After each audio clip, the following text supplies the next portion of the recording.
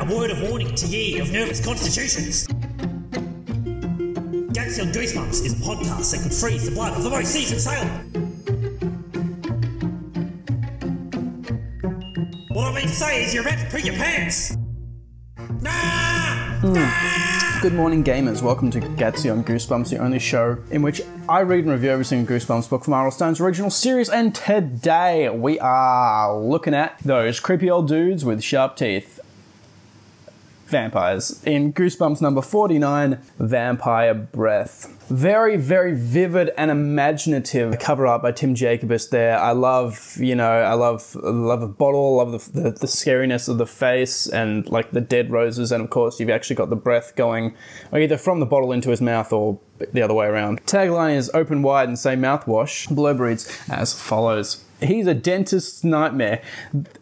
They're really overstating the breath at this point. The breath isn't actually, you'll find out, it's not actually about dental hygiene. Tough. That's Freddy Martinez and his friend Kara. They're not afraid of anything. But that was before they went exploring in Freddy's basement. Before they found the secret room. Before they found the bottle of vampire breath. Poor Freddy and Kara. They should never have opened that bottle of vampire breath. Because now there's a vampire in Freddy's basement. And he's very thirsty. Freddy and his friend Kara discover this tunnel in his basement that leads to like the secret door in their basement, and there's this coffin in their basement, and he opens it up and it's empty except for this bottle called vampire breath, and they open it up and all this foul smelling fog comes and like suffocating them. It's disgusting, but when it disappears there's somebody lying in the coffin, and it's this really old, frail, creepy looking guy who promptly wakes up and announces that he's called Count Nightwing, and he is indeed a vampire. So he chases them along this tunnel, tries to bite one of them, because he's very, very thirsty, as he keeps mentioning, but he doesn't have any fangs. He's like, this is a disaster, what happened to my fangs? Hang on, what year is this? And I'm like, tell him what year it is. Like, I've been asleep for over 100 years.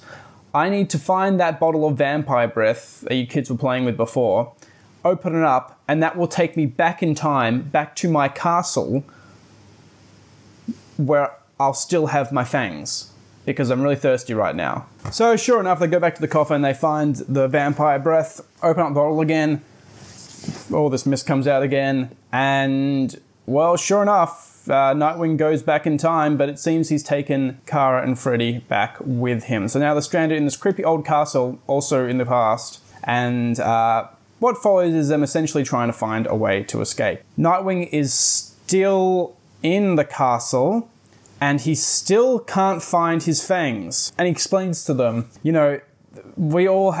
all of us vampires have bottles of vampire breath.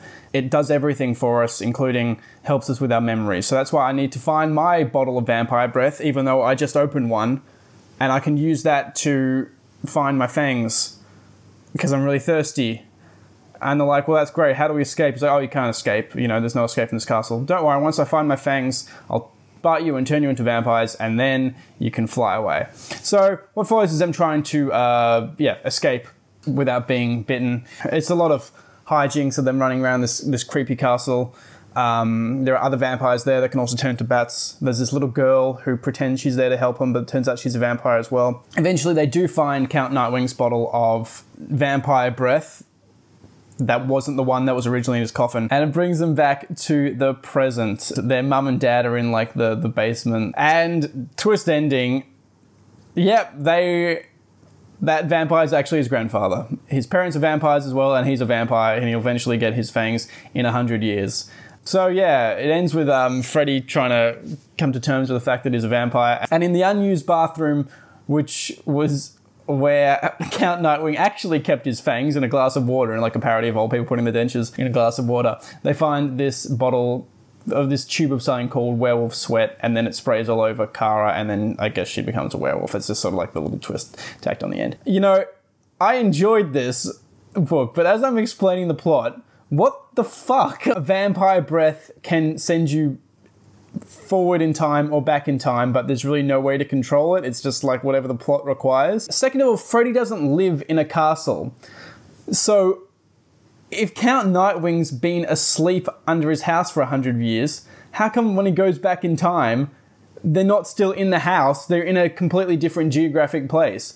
Why did he go to sleep and then also change locations? No. None of this book called Vampire Breath makes sense. If you accept that this bottle of vampire breath exists in the plot without any limitations except what the author requires of it, it's kind of a fun story, all set in this creepy castle. Actually, a lot of it felt like it should be a Goosebumps Choose Your Own Adventure. Like, there's a lot of times where they're like, let's go with this plan to escape. And then Freddy's like, no, let's go with this plan to hide his fangs. And it feels like it was like almost written with giving the player a choice of which path to take. But it's still a good romp of a Goosebumps book. That's all for this week. Please join me next time when I discuss Goosebumps number 50, Calling All Creeps.